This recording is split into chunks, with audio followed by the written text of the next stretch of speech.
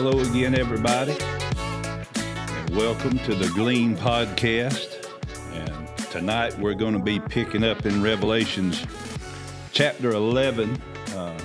We've been going through, if you're first time tuning in, we've been going through the book of Revelations. I believe it is a very important book.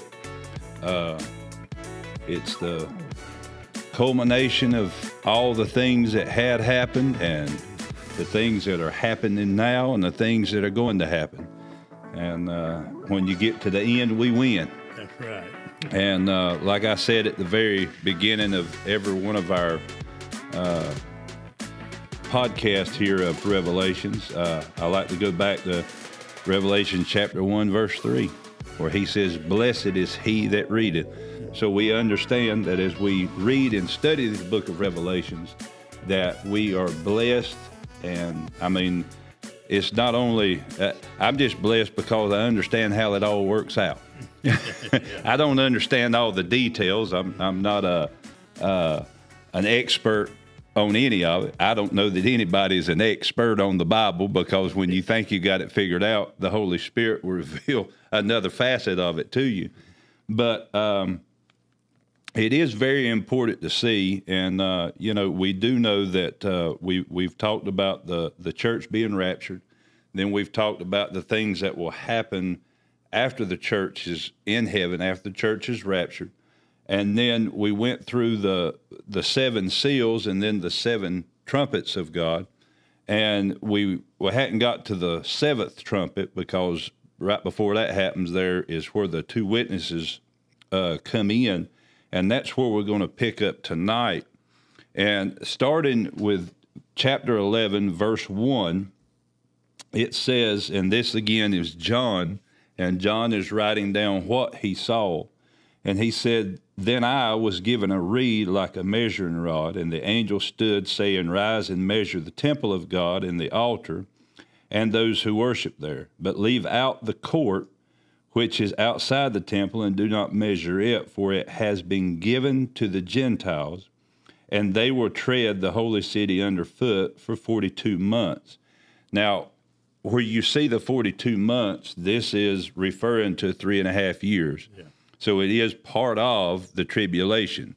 And then he goes on and he says, I will give power to my witnesses, 2 witnesses, and they will prophesy 1,260 days, which again is 42 months or 3.5 years, clothed in sackcloth.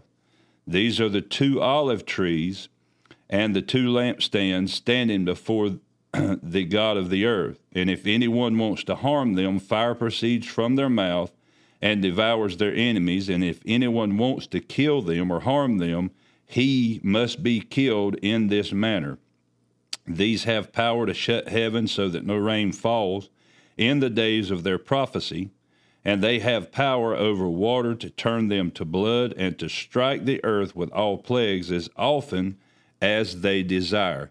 Now, we'll pick up verse 7 here in just a little bit, but we're in the middle here of the tribulation. I believe that with the 2 witnesses, I think some people may argue it, but according to Scripture and my understanding, we have now gotten to the middle point. Yeah. There's when the rapture takes place, there's the Antichrist comes on the scene and begins to talk peace, and all the nations begin to listen to him, and he establishes a 7-year period of peace, what he calls a 7-year period of peace. And in the middle of that, which is 3.5 years, he breaks the peace treaty that he's made.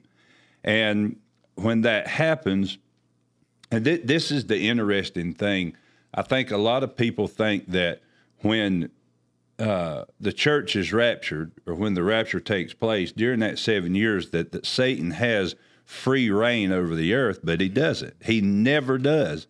It doesn't matter what he tries to do. God is always ahead of him, and he's just throwing things back at him. He's destroying his plans. And, during the middle of this, the 3.5 years, this is where the Antichrist he's moving his headquarters from, I think some people say, Europe, over in that area. Yeah. And he's moving it from there to Jerusalem. Mm-hmm. And, this is, of course, I'm sure the Jews are, really upset there, but he thinks he's making headway. And then all of a sudden, out of nowhere, these two men in sackcloth, show up and start prophesying. I think I've heard some people say that they'll be preaching, and people will be getting saved, but they're sent to prophesy and preach against the Antichrist, to open people's eyes to that. And it says that, and this shows how powerful the Word of God is, and the authority that we have is, when people come against them, they will have the power to actually, and I take the Bible at its word. I know some people, I don't know, that's figuratively speaking. No, they gonna blow fire out their mouth, and people will be consumed. And then it said, in any way that man tries to harm them, in that same manner, they will die. Mm-hmm. So, I don't know if they try to shoot them with a gun, the bullet may turn around in the air and fly back on them, or whatever they may try to do. But it just shows the importance of, the power of God, and that even in the middle of the tribulation, God is still in control. Yeah.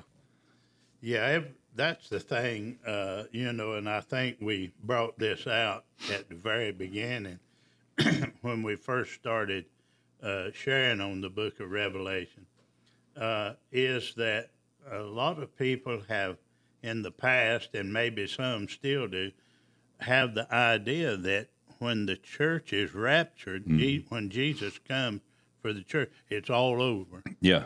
But that's just the beginning. Yeah. And the book of Revelation is not a book so much about the Antichrist. Right. It's about his demise. Yeah. But it's a revelation of Jesus Christ given to the Apostle John.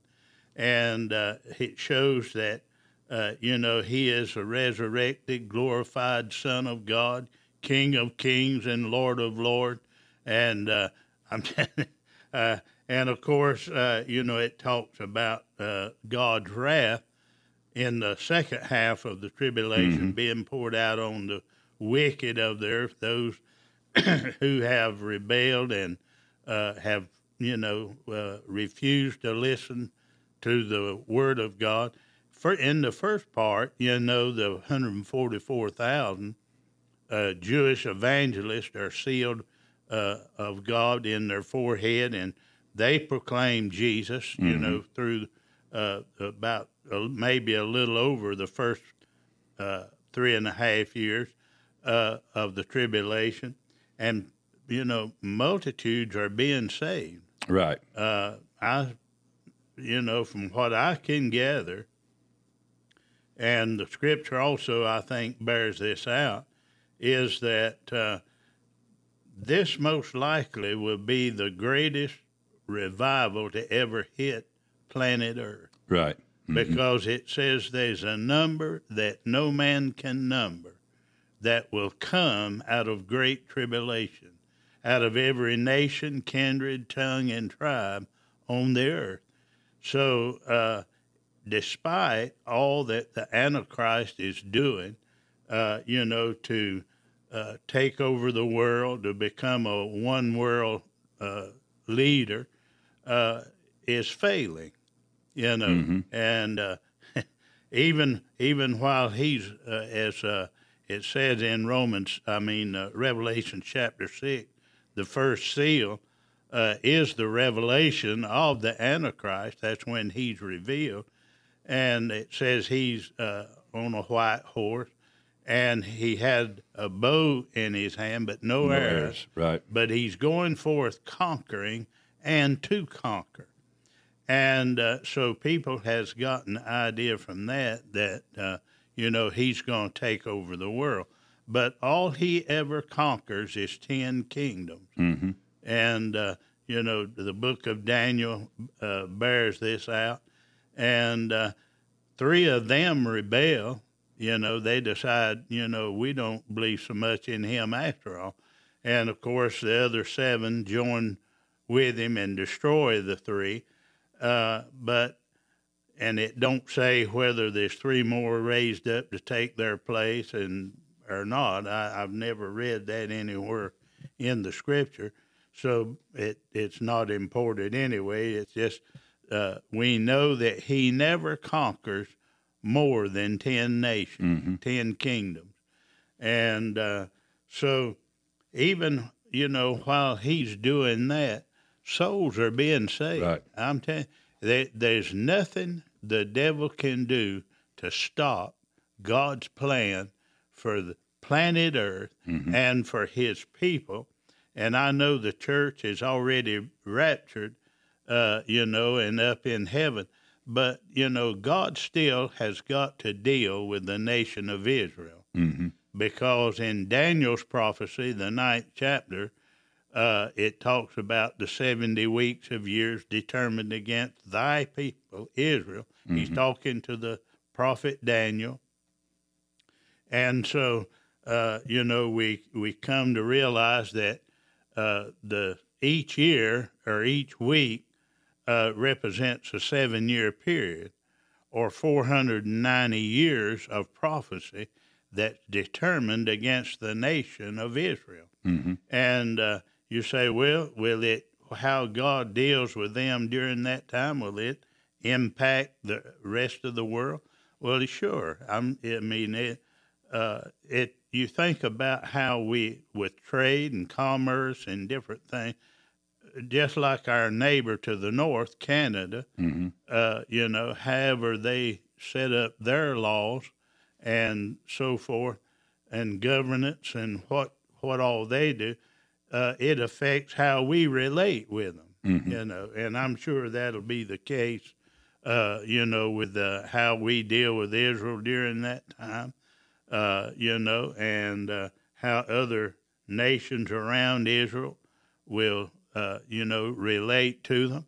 But primarily, this 70th week, as we call the tribulation period, and what the book of Revelations is about, is primarily the 70th week of Daniel's prophecy, or the 7-year period that is yet to be determined against Israel.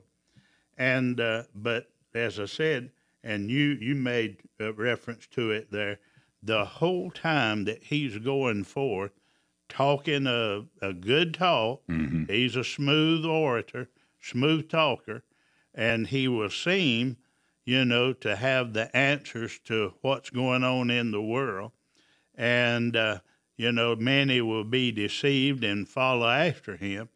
But they'll also, God, the preaching of the gospel by the 144,000 Jewish evangelists, it'll be effective. Right. And it'll bring multitudes into the kingdom of God, even as the 2 witnesses before they get, started in their ministry. Yeah. The 2 witnesses, I know a lot of people get caught up on who the 2 witnesses are. Yeah. Some people have said, well, it's they believe maybe Enoch and Elijah because they never tasted death. They were caught up. That was a form of rapture. Some people believe that it could be Moses, could be one of them. I heard one person today said that they felt like it could be Moses and Elijah because that was who was seen on the Mount of Transfiguration with Jesus, and the disciples saw that. But my whole thing, and we've discussed this before, it's not important so much as who it is what they do while they're here. And,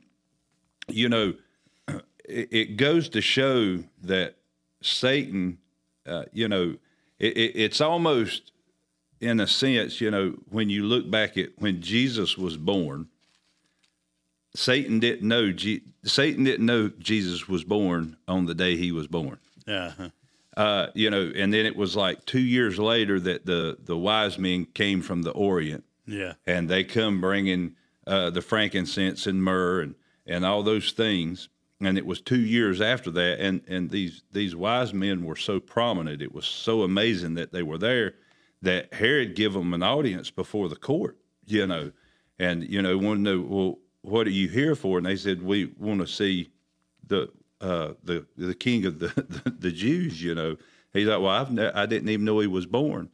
And of course, I won't get into that story, but basically Herod, because he was an evil man, he was jealous and worried about his kingdom being overthrown. Mm-hmm. And then of course, they went and seen Jesus, and then they went another way. They didn't go back to him. Mm-hmm. And then Herod went in and said, kill all the babies under a certain age. But Satan didn't know who Jesus was, I don't believe, until John the Baptist baptized him and the Holy Spirit ascended like a dove, and he said, "This is my son, mm-hmm. whom I'm with." Then Satan, I know who he is. And you see, in the same aspect, there's things will be going on, and then all of a sudden, these two men just going to show up. Satan knows they're coming. He just don't know where they're at. And then all of a sudden, here they are. Yeah. And the other thing is that it's not just going to be people right in this area that's going to hear them preach and prophesy. This will be televised all across the world. Yeah. And I'm sure, the media will spin their versions of it and what these men do, and they'll probably just show them killing people. You know how the media does. But irregardless, they're here to upset Satan. That's part of his final plan, is to establish his kingdom in Jerusalem, where Jesus is supposed to establish his. And he thinks, well, I'm ahead of him. He thinks I've got, but the sign to know that that's not is those two witnesses. Mm-hmm. And I always take, even if we sometimes we feel like, well, I don't want to say certain things. I don't want to preach the gospel for fear of retribution or whatever. Mm-hmm. But I believe if you're anointed and called by God, which if you're saved, we're all able ministers. The Bible says that. We're all to preach the gospel. We have to get to a point, especially in the day we live in now, to where we have to preach and prophesy against what is going on. Mm-hmm. I believe that we should look at what the two witnesses are doing. I'm not saying we're going to breathe literal fire out of our mouth. Yeah. But, I do believe that if you're doing the work of God, that if someone tries to take your life, I believe God will avert those plans. Mm-hmm. I know even with John Hagee, he had a testimony of a man that come in his church and shot point blank range. Mm-hmm. 9 times, I believe it was, and missed every one. But they found bullet holes behind where he was at. They even had investigators come in, Mm-hmm. But what Satan was trying to do by taking him out, God averted those plans. And I believe we have to get to that point. When you look at what's going on in our society now, we have to preach and prophesy against the work of the Antichrist. Yeah. Instead of saying, well, we're just going to wait for Jesus to come back, and then, the two prophets, they'll do what they're supposed to. We're supposed to look at them. I believe that's one of the reasons they're in here, mm-hmm. is for an example. We should be doing what they're doing, prophesying against what the Antichrist spirit that's already here on the earth is trying to do in our nation. Yeah, that's what's going on now. I heard a minister not long ago say that before something happens on earth, there'll be a prelude mm-hmm. to it, right? Or a precursor, whatever you call it, and it will be to show us what's coming. Mm-hmm. And, we should be warning people mm-hmm. that, and, not so much bringing condemnation. In other words, we don't want to preach condemnation, mm-hmm. but to warn people, that if you are not born again, you're not going to be ready to meet Jesus. Right. You're going to be left behind. Mm-hmm. And there's only one way. I know they try to say there's many ways, but Jesus settled that in the 14th chapter of John, in the 6th verse. He said, "I am the way." He didn't say Buddha was, Mohammed, or any of the other, that they call upon and worship, the false gods. There's only one true living God, and his name is Jesus. And he said, "I am the way, the truth, and the life. And no man can come to the Father but by me." So we have to warn people, whether, they say, well, you just think it's your way and no way. No, it's not my way. It's God's way. Right. He's the one that said it. He's the one that set the boundaries and everything. And we have to warn people against lifestyles that they may be living. The homosexuals, lesbians, LGBTQ, whatever they are, and transgenderism, and alcoholics, adulterers, the Bible, and liars. The Bible says none of these are going to enter the kingdom of heaven. Right. And you say, well, I can't live a perfect life. Well, no, nobody has. But you got to know you can't practice that kind of lifestyle, right, and be ready to meet Jesus when he comes. Right. And so when we talk about these things, we're not trying to judge them or bring condemnation on. We're just simply trying to warn them. This is an abomination to God. He says it in Rome. Somebody said, well, that's Old Testament over in Levitical law. Yeah. Well, it talks about it in Leviticus, and it says if a person that does these things, they should be taken out and be stoned and bestiality, and said if they're caught doing that, take them out and stone them to death. Yeah. That God's showing mercy today. He's given us an opportunity to warn people. And the reason we talk about it is not because we hate those people. Right. Christ died for them the same as he died for you and me, or anybody else for that matter.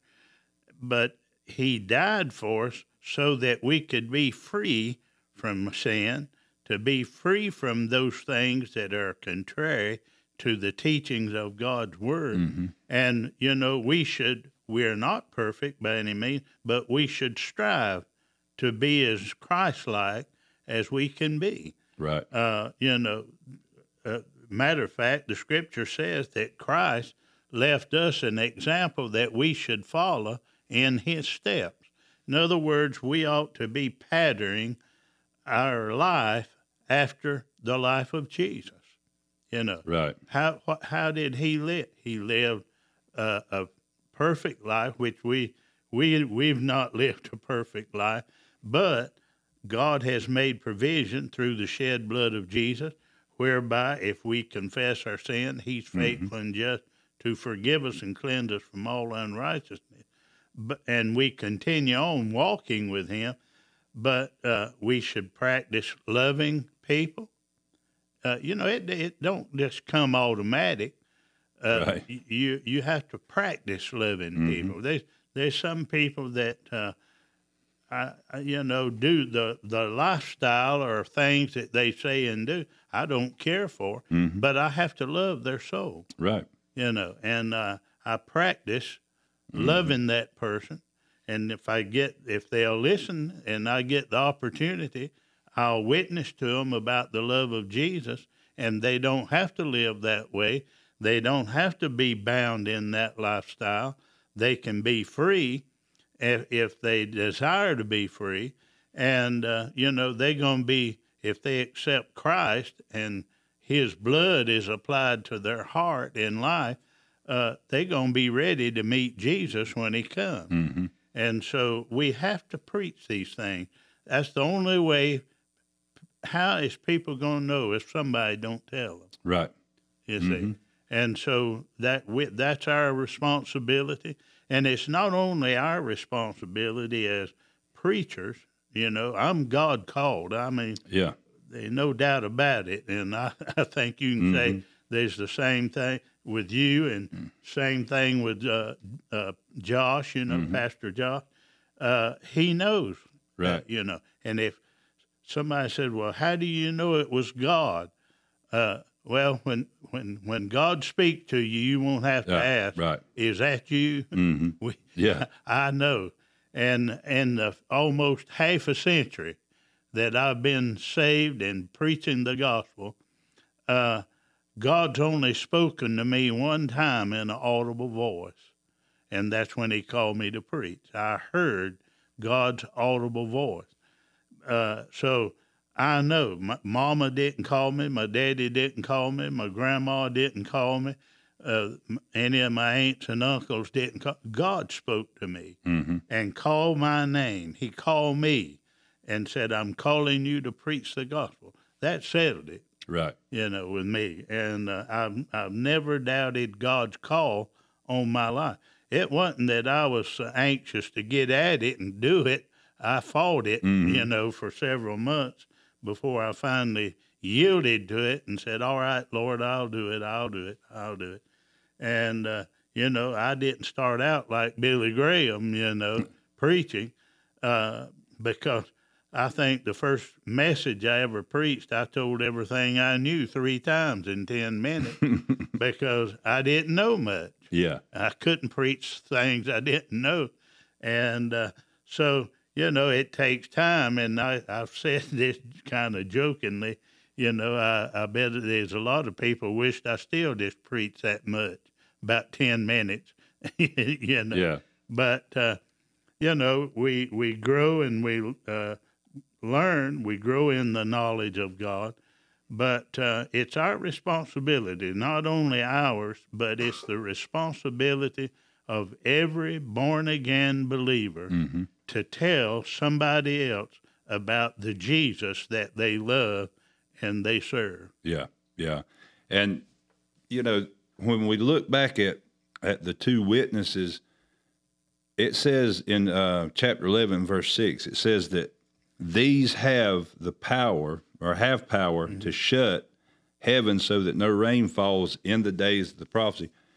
And I don't believe it's in the whole earth, just like I believe that the 7 seals being released it's not over the whole earth. Primarily, it will be in that region that you'll see these things happen.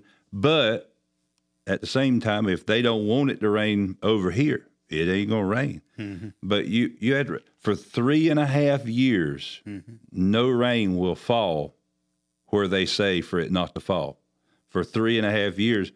And then it goes on and it says that they have power over water to turn it into blood.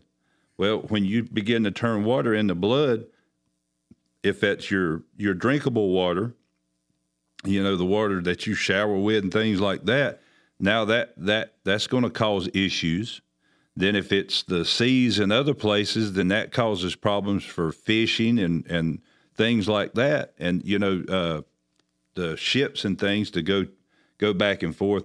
So there's going to be a lot of things that they're able to do. And then it said, and they also have the power to strike the earth with all plagues as often as they desire. Yeah. In other words, if they see something going on and they determine, I believe they'll be guided by the Spirit, but if they determine by what they see happening needs to be judged, they can just say, "Well, I'll put a stop to that." And they'll call a plague, whatever it is. Yeah.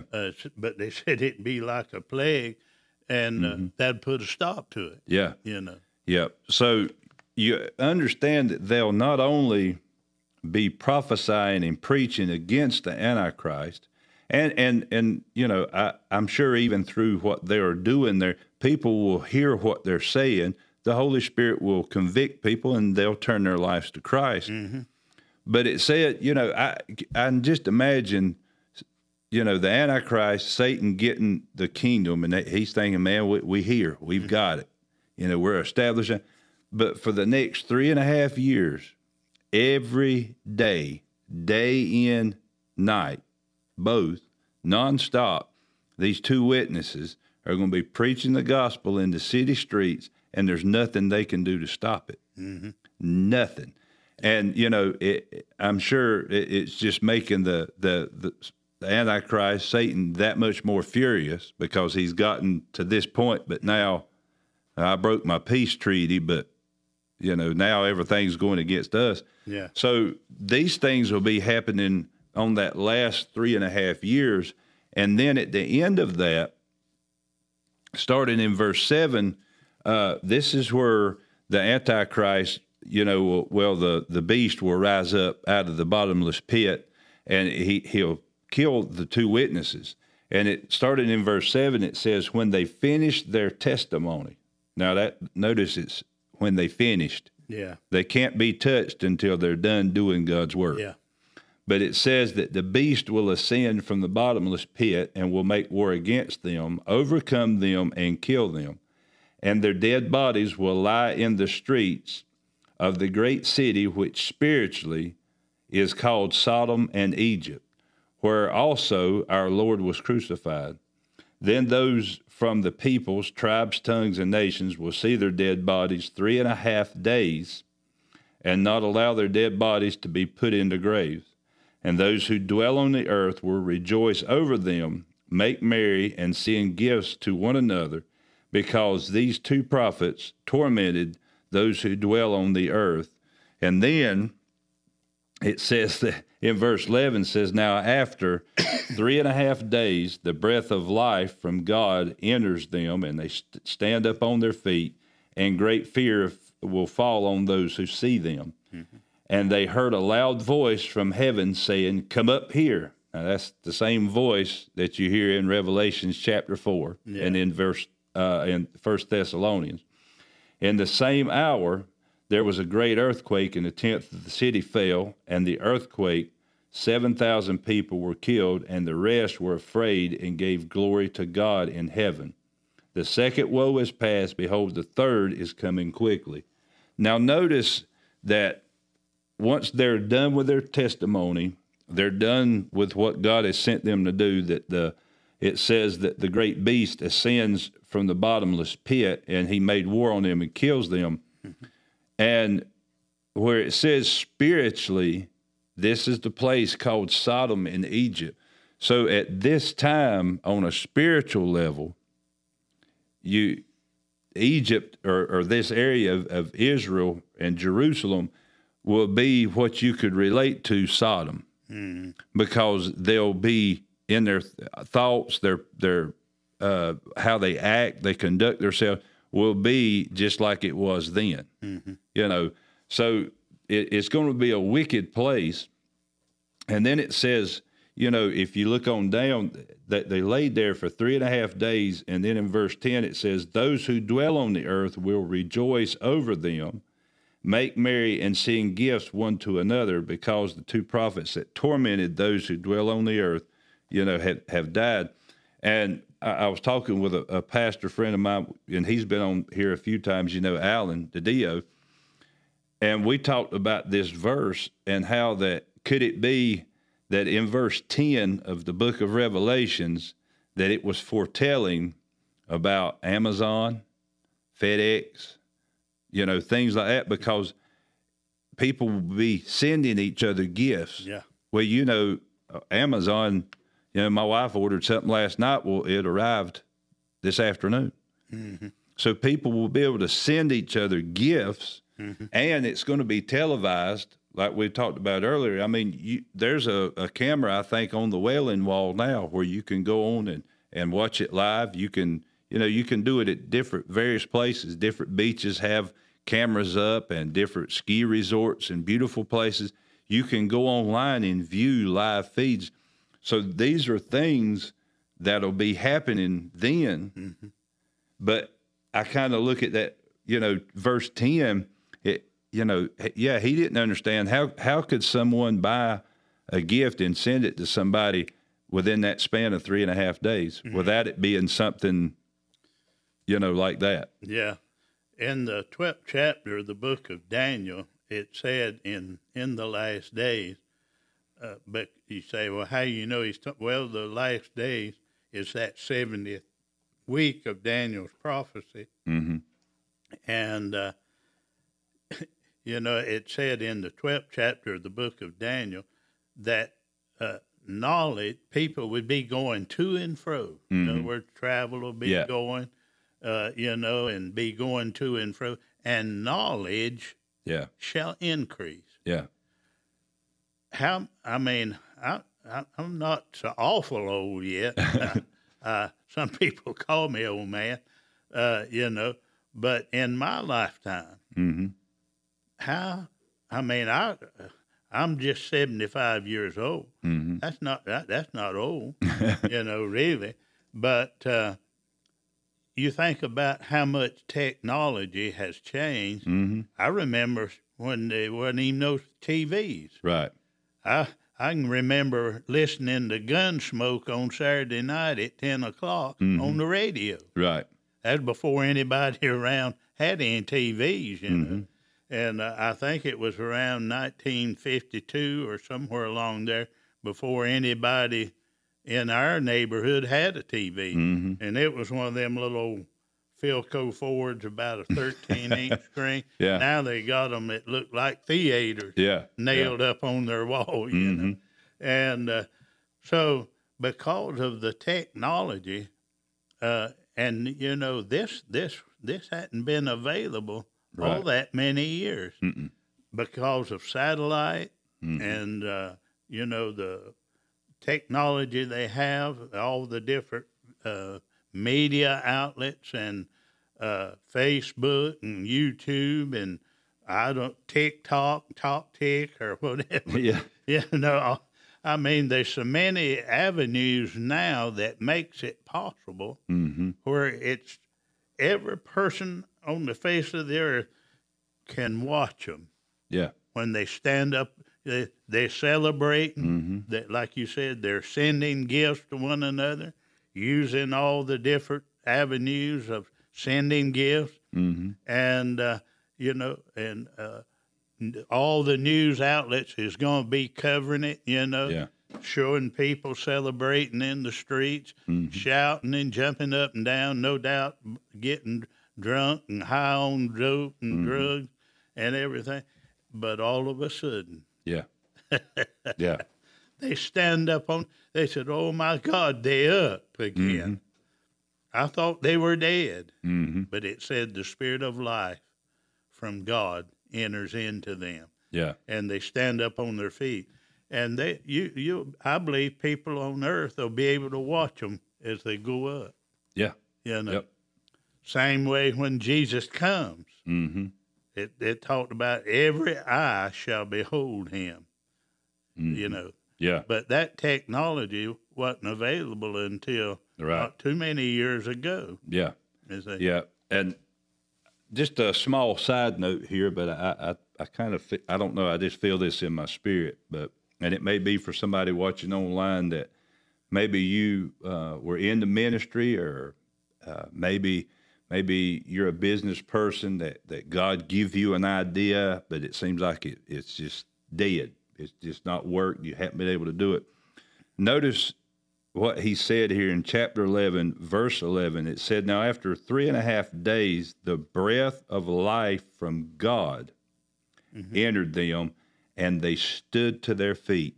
If you feel like maybe like I said, you're a pastor or you've been in the ministry, you've got hurt, it's just not worked out, and you feel like you've had to give up on that dream that God give you. I feel like in these last days, if you'll open yourself up to God, repent of anything wrong, and ask God to breathe on it. When God breathes on something, it has no choice but to live, to succeed. And I think through our society, through a lot of things, even with the past, with this pandemic, different things where a lot of churches have had to shut down. That maybe there's some preachers that may be watching this or are going to watch this and say, well, I know God called me, and why I just can't make it work. But I believe if you'll humble yourself and cry out to God, He's going to breathe life. Because if He called you to it, He's going to supply you with what it takes to do what He's called you to do.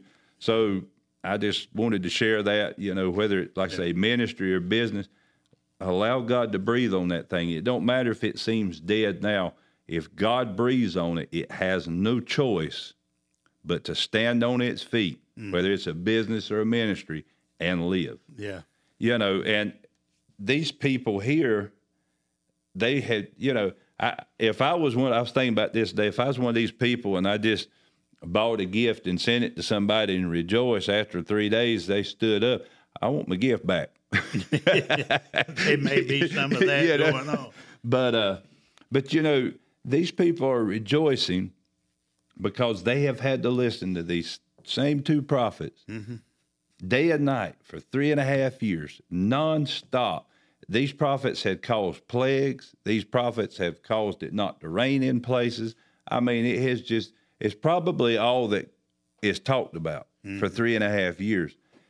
And now they're finally dead. Everybody's rejoicing. They're probably, and even the Antichrist is probably thinking, yeah, we've got it now. Well, we've shut them up. It's done. Yeah.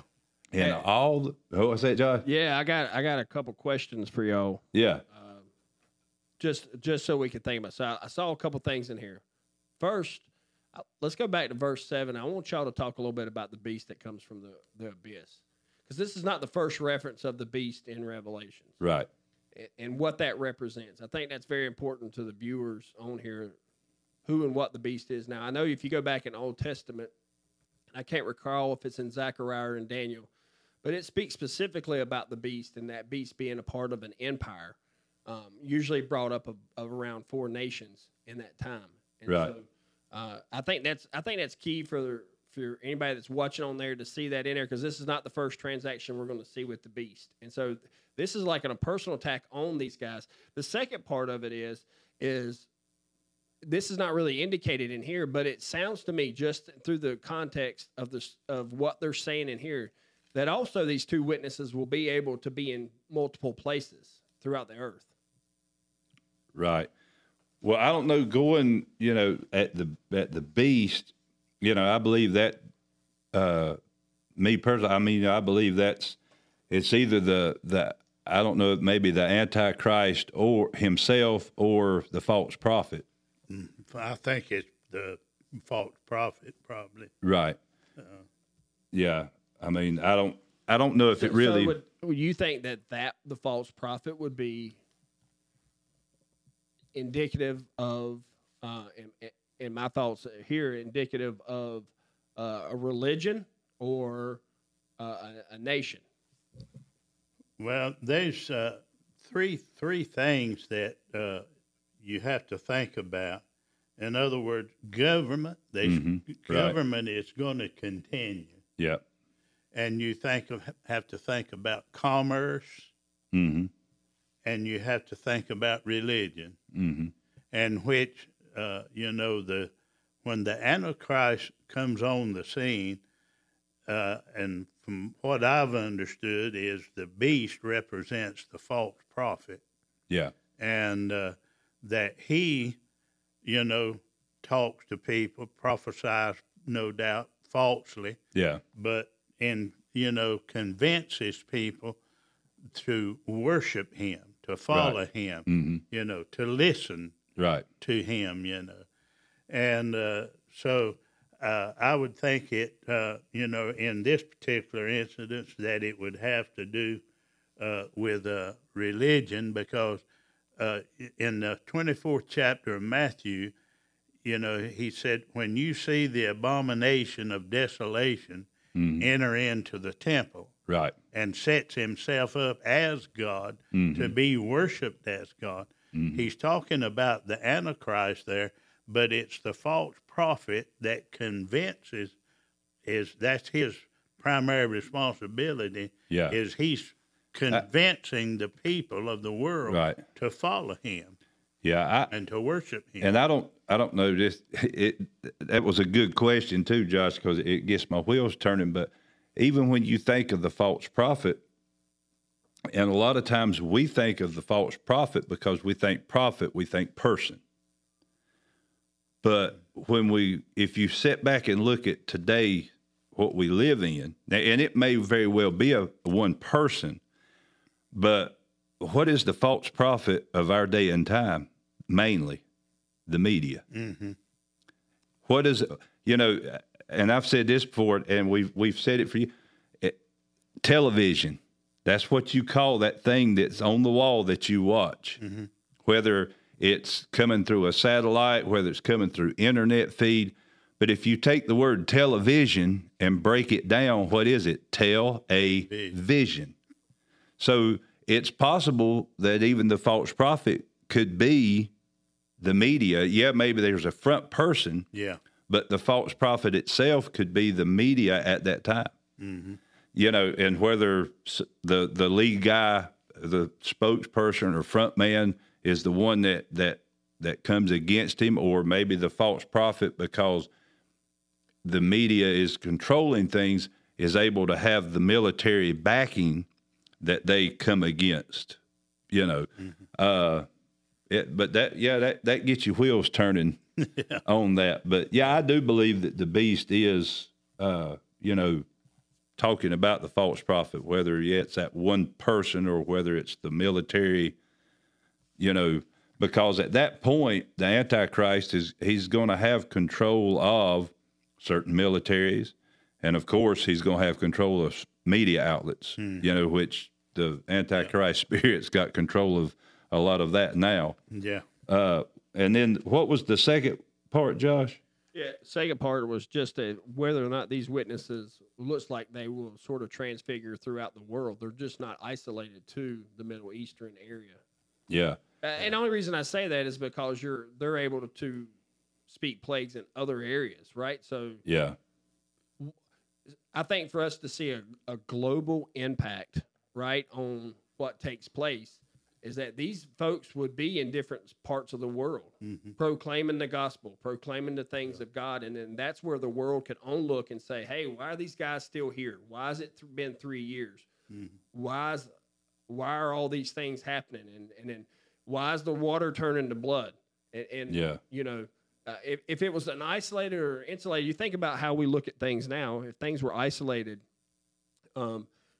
in just central locations, then they're kind of overlooked. But if it's worldwide, and we know that it's going to be worldwide based off of the other accounts of the in the trumpets there, what's taking place, but they're able to, take things on, and they're preaching the gospel.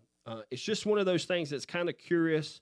I've seen in some commentaries, some people think that. I'm just trying to get your guys' opinion on whether they're isolated to like the Middle Eastern areas, or they're able to move about the world and actually have an impact on a global impact than just sort of a regional or national impact. Well, I think it,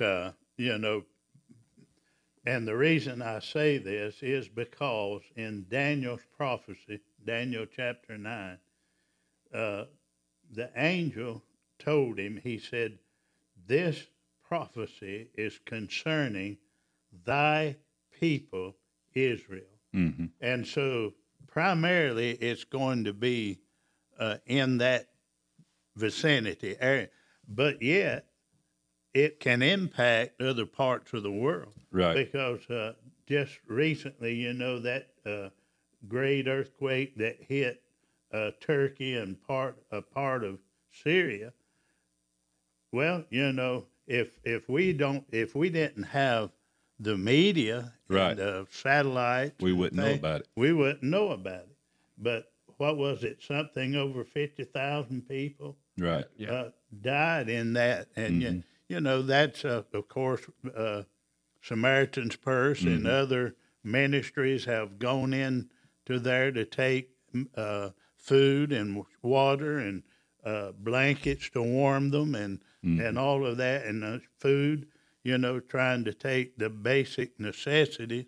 And so that it's going to having some kind of impact upon the whole world. Yeah. Even though the biggest part of it, I believe, is going to be concentrated in that particular area because of what it said that 70th week of prophecy, which we call the tribulation, is determined against the nation of Israel. Mm-hmm. But yet, at the same time, when the 144,000 are preaching the gospel, they're not just preaching to the Jewish people; they're preaching, to Gentiles as well. Right. And and I believe those two witnesses, they'll be prophesying and telling beforehand, hey, look, this is coming. Mm-hmm. This is what's going to happen next. Yeah. And, people will say, well, I don't know if I believe that or not. But when it happens, then they'll know they've been warned, they was told, Yeah. And so it's kind of like that today. We hear prophets prophesy certain things, but one of the things that, we have an opportunity to do is we can judge the prophecy. Right. And compare it with the scriptures, compare it with the Word of God. And, of course, I believe our spirit will bear witness with it, whether it's true or false or whatever. And so that is kind of the way it is now. But I'm not so sure then that they'll be able to discern whether it's right or not. Right. But after, it looks like, you'd think that after three and a half years even before that, after a few months, if everything they said is coming to pass, I'd be, hey, these guys know what they talking about, Yeah. And that's, I primarily believe that the two witnesses will be in the streets of Jerusalem, just because, verse 2 of chapter 11, he's talking about when he's telling John to measure out. And then he says, that he will not to measure the outer court. He says, because it will be given to the Gentiles, and they will tread the holy city underfoot for 42 months, which is 3.5 years. And then that next verse, he says, and I will give power to my two witnesses. Now, I believe that if the two witnesses primarily will be there, they could be translated and be seen in other places, but I believe that they'll just be there. But let's just say, a hypothetical, I guess, that at that point in time, let's say that America has decided, because of its leadership at that time, that they're going to follow the Antichrist and they're going to fund the Antichrist and our military is going to support the Antichrist. Then I believe that even though those two witnesses are in the streets of Jerusalem, the holy city, prophesying, that they could decree a plague into America or could cause it not to rain in America for that span. But there again, they could show up in New York City or somewhere and begin to preach. But irregardless, I know, without a shadow of a doubt that when they die, that they're going to be in the holy city, because it says that their dead bodies, in verse 8, it says their dead bodies will lie in the streets of the great city, which spiritually is Sodom and Egypt, which we know that, spiritually speaking, at that time, it'll be very perverse there. But I do believe that primarily they'll be in that area. Yeah, it'd be Jerusalem. Yeah. That's what it's in reference to. But yeah, I think their ministry, of course, I believe it'll be worldwide because media, because of technology, technology. I don't think there'll be anywhere in the world that they won't hear this, because the Bible says in the 24th chapter of Matthew, and it says this.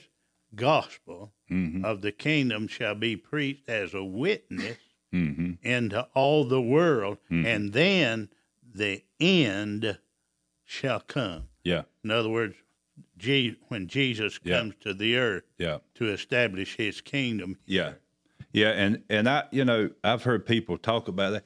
When it says that then the end shall come, it's not the end of time. No. This is just the end of the age. Gentile. Yeah, the Gentile reign. At that end, we've still got 1,000 years to go. Yeah. Because we have the millennial reign of Christ, which we'll get into later on in the book of Revelations. We'll get into that. When it's talking about the end, some people think, well, when the church is raptured, that's the end. No, that's not the end either. Like you said in the beginning, when the church is raptured, it's just the beginning. and we just begin it. If you're a believer and you get caught into that rapture, you're just beginning to live. Yeah. Because we'll be in glorified bodies. It says we'll know as he knows. We'll be, we'll know what Christ knows. And we'll fully understand the authority and power that's being given to us through the death, burial, and resurrection of Christ, and us being a part of the church. We'll just start to understand that. Yeah. And then for 1,000 years, because there's always going to be a natural race of people on the earth, we'll be able to go in and minister and preach just like Jesus did. Yeah. So it's not the end to say, well, it's the end, and after that, God just flips the light switch off and it's over. Yeah. If that's the end, who is the nations that he will rule with a rod of iron? Yeah. Yeah. I mean, what nations will he rule over if there's no people here on earth? Mm-hmm. One thing it would help you to realize, in the beginning, when God created Adam and put him and Eve, he later made Eve from Adam, and put them in the Garden of Eden, God's intention was for them to live forever in a natural body. Yeah. Yep. But sin interrupted that. And you think, well, God failed in his plan. No. Everything God starts, this is where I get this saying from. Everything God starts, he finishes. Yeah. His intention from the beginning was for a natural race of people to live on this earth forever. And if Adam hadn't have, eaten from the tree of the knowledge of good and evil, and sin entered, and because of sin, death came, then they'd still be alive today. Yeah. Along with millions others of us, you know. But God, in the end, and when I'm talking about the end, in other words, in the end of the Gentile domination of the earth, that's when it talks about the fullness of, when the fullness of the Gentiles come. There's going to come an end to it. Yeah. And then Jesus will establish his kingdom here, according to Isaiah chapter 9, verse 6, and his kingdom will be forever. Yeah. And so we, according to Revelations 20, and we'll get into that maybe a couple of weeks, but and talk about that. But we're going to be kings and priests unto our God, and we will rule and reign with him. Yeah. During that 1,000 years. Yeah. And that's one of the things is, from the fall of Adam all the way through the millennial reign of Christ is getting us back to the original intent. And you say, well, what's the original intent? Well, you go back and look at what it was like in the garden. Because at the end of the millennial reign of Christ, it talks about there'll be a new heaven and a new earth. You see, even after the 1,000-year millennial reign, then after that, we're getting into eternity, which we can't, our minds can't even, ages. Yeah, we can't even fathom what eternity is, But after the millennial reign of Christ, that's when we start getting into back to the original intent of what God created all the way back in the beginning in the garden. Yeah. You know, well, we're out of time already. Time flies when you're having fun. But, you know, one of the big things here, too, is, you know, we're not going to be here. And I know some people say, well, why do we need to study this stuff if you say that the church is not going to be here? Well, not all the church, not all the church, some church may be here. Mm-hmm. You know, and because there's some people that's going to miss it through their lifestyle, things they wouldn't give up. You know, we've talked about that in previous episodes. You know, rapture is not automatic. Yeah. You know, it's not like a get out of jail free card.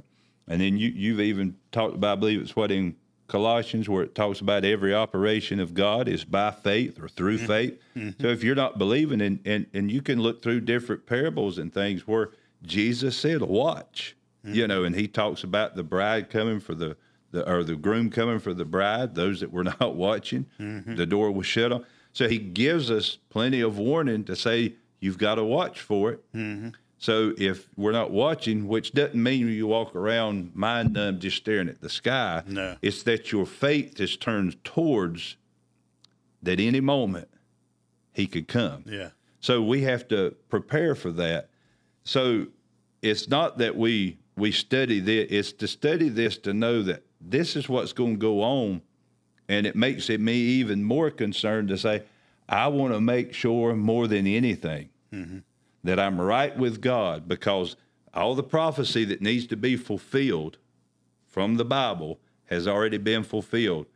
The only thing that is holding Jesus back is the nod from the Father. Mm-hmm. Everything's been set up and done, so he could be coming at any moment.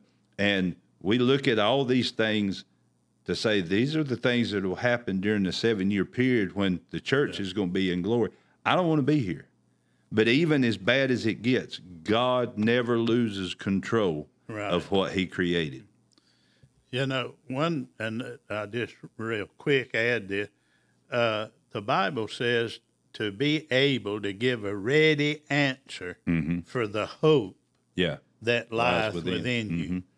Why do you hope in a resurrection and a rapture? You know, the Bible talks about the dead that have died in Christ. You know, they were born again and they lived out their life here on earth, died and was buried. And according to 1 Corinthians 15, it said we'd not all sleep, but we'd all be changed. And 1 Thessalonians chapter 4, you know, verses 13 through 18, talks about when Jesus comes, how the dead would be raised, and then we which are alive and remain would be changed. We'd be caught up together with them to meet the Lord in the air, and so shall we ever be with the Lord. And a lot of people, I say a lot of people, but some have said, well, there's no such thing as rapture, you know, in the Bible. When Jesus comes, we'll just rise up, meet him in there, and make a U-turn, come back. That won't pan out. It don't work out. And people, they said, you know, we say pre-trib, mid-trib, or post-trib, and this one person said, well, I'm a pan trib, you know. Any old way it pans out, it's all right. That's not good enough. No.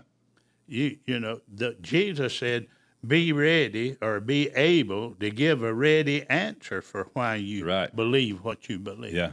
And so that takes preparation. It takes studying God's word, praying over it, studying it, meditating it. And, you know, like you said a while ago, some experts, you know, say this or that. Well, that's just it. They're just experts. Yeah. You know, but you got to know God's word for yourself. Yeah. And I always, you know, when people tell me, say, well, what makes you think that you're better than anybody else? that you don't have to go through tribulation. I'm taking Jesus at his word. And Luke 21, verse 36, and I think I mentioned this maybe every time we've taught on this, but you need to know this. Yeah. Jesus said, watch. Yep. For what? What's going on? The signs.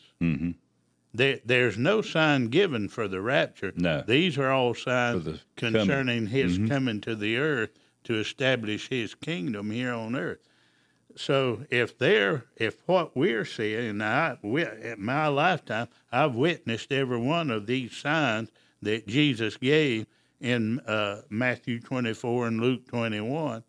I've witnessed personally in my life, you know.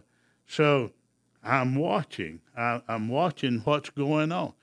You know, I can't sit here and say I knew all this stuff was going to be like it is. It's even worse than I've imagined. Yeah. You know, how things are going. But I'm not troubled. Right. Because Jesus said these things must needs be. In other words, they've already been prophesied. It's already been foretold in the Scripture. Right. This is not just some man's idea. This is God's idea. And every word of God is God-breathed, God indwelt. You know, it's a living word. And so he said, watch and pray. Why? So that you may be worthy to escape that hour and stand before the Son of Man. Yeah. I take Jesus, I'm gonna take him. watching, Yep. and I'm praying. Yeah. And, you know, and I'll close with this because I've said it many a time, but this to me, it just drives the point home as far as the rapture. People always want to say, well, how do you know it's pre-trib and it's not mid-tribulation that we leave, or it's not post-tribulation? Well, when the disciples asked Jesus what would be the signs of his second coming, he said, as it was in the days of Noah, so shall it be at my return. Well, my simple question, to you is, when did Noah get in the boat? Right Noah before got the in the flood. boat before it ever rained. Before one drop of rain fell, Noah got in the boat, and God himself shut the door. Right. So before the tribulation gets here, God himself, Jesus, is coming to get us. And it talks about in the Scripture, he's the door. Yeah. He's the only door to salvation. And, you know, he said, as it was in the days of Lot. Yeah. You know, Lot was living in Sodom and Gomorrah. Yeah. And, you know, the angel came and visited Abraham in his tent door, you know, and told him, said, we are sent from God to destroy Sodom and Gomorrah. Yeah. But we can't leave until Lot and his family is out. Yep. Right. The righteous person had to be removed. So, you know, that's another, you know, evidence there that God is going to take the righteous out of the earth before his wrath is poured out. Right. And another scripture is in Ephesians that said, we are not appointed unto wrath, but to obtain salvation through the Lord Jesus Christ. Yep. I rest my case. Yep. We'll rest our case on that one. Listen, guys, thank you again so much for tuning in. We love and appreciate every one of your support to our podcast. Remember, like it, then do your job to preach the gospel by just taking your finger and hitting the share buttons. Share it on your social media. Send it through a text to somebody that needs to know what's going on in these last days, and that the church will not be here to be a part of it, but we will be in glory. We'll be at the supper, marriage supper of the Lamb, and it's going to be a good time. Listen, guys, until next Wednesday, I pray favor over each and every one of you, and that God's blessings not only come upon you, but they run you down and overtake you. We'll see you next Wednesday.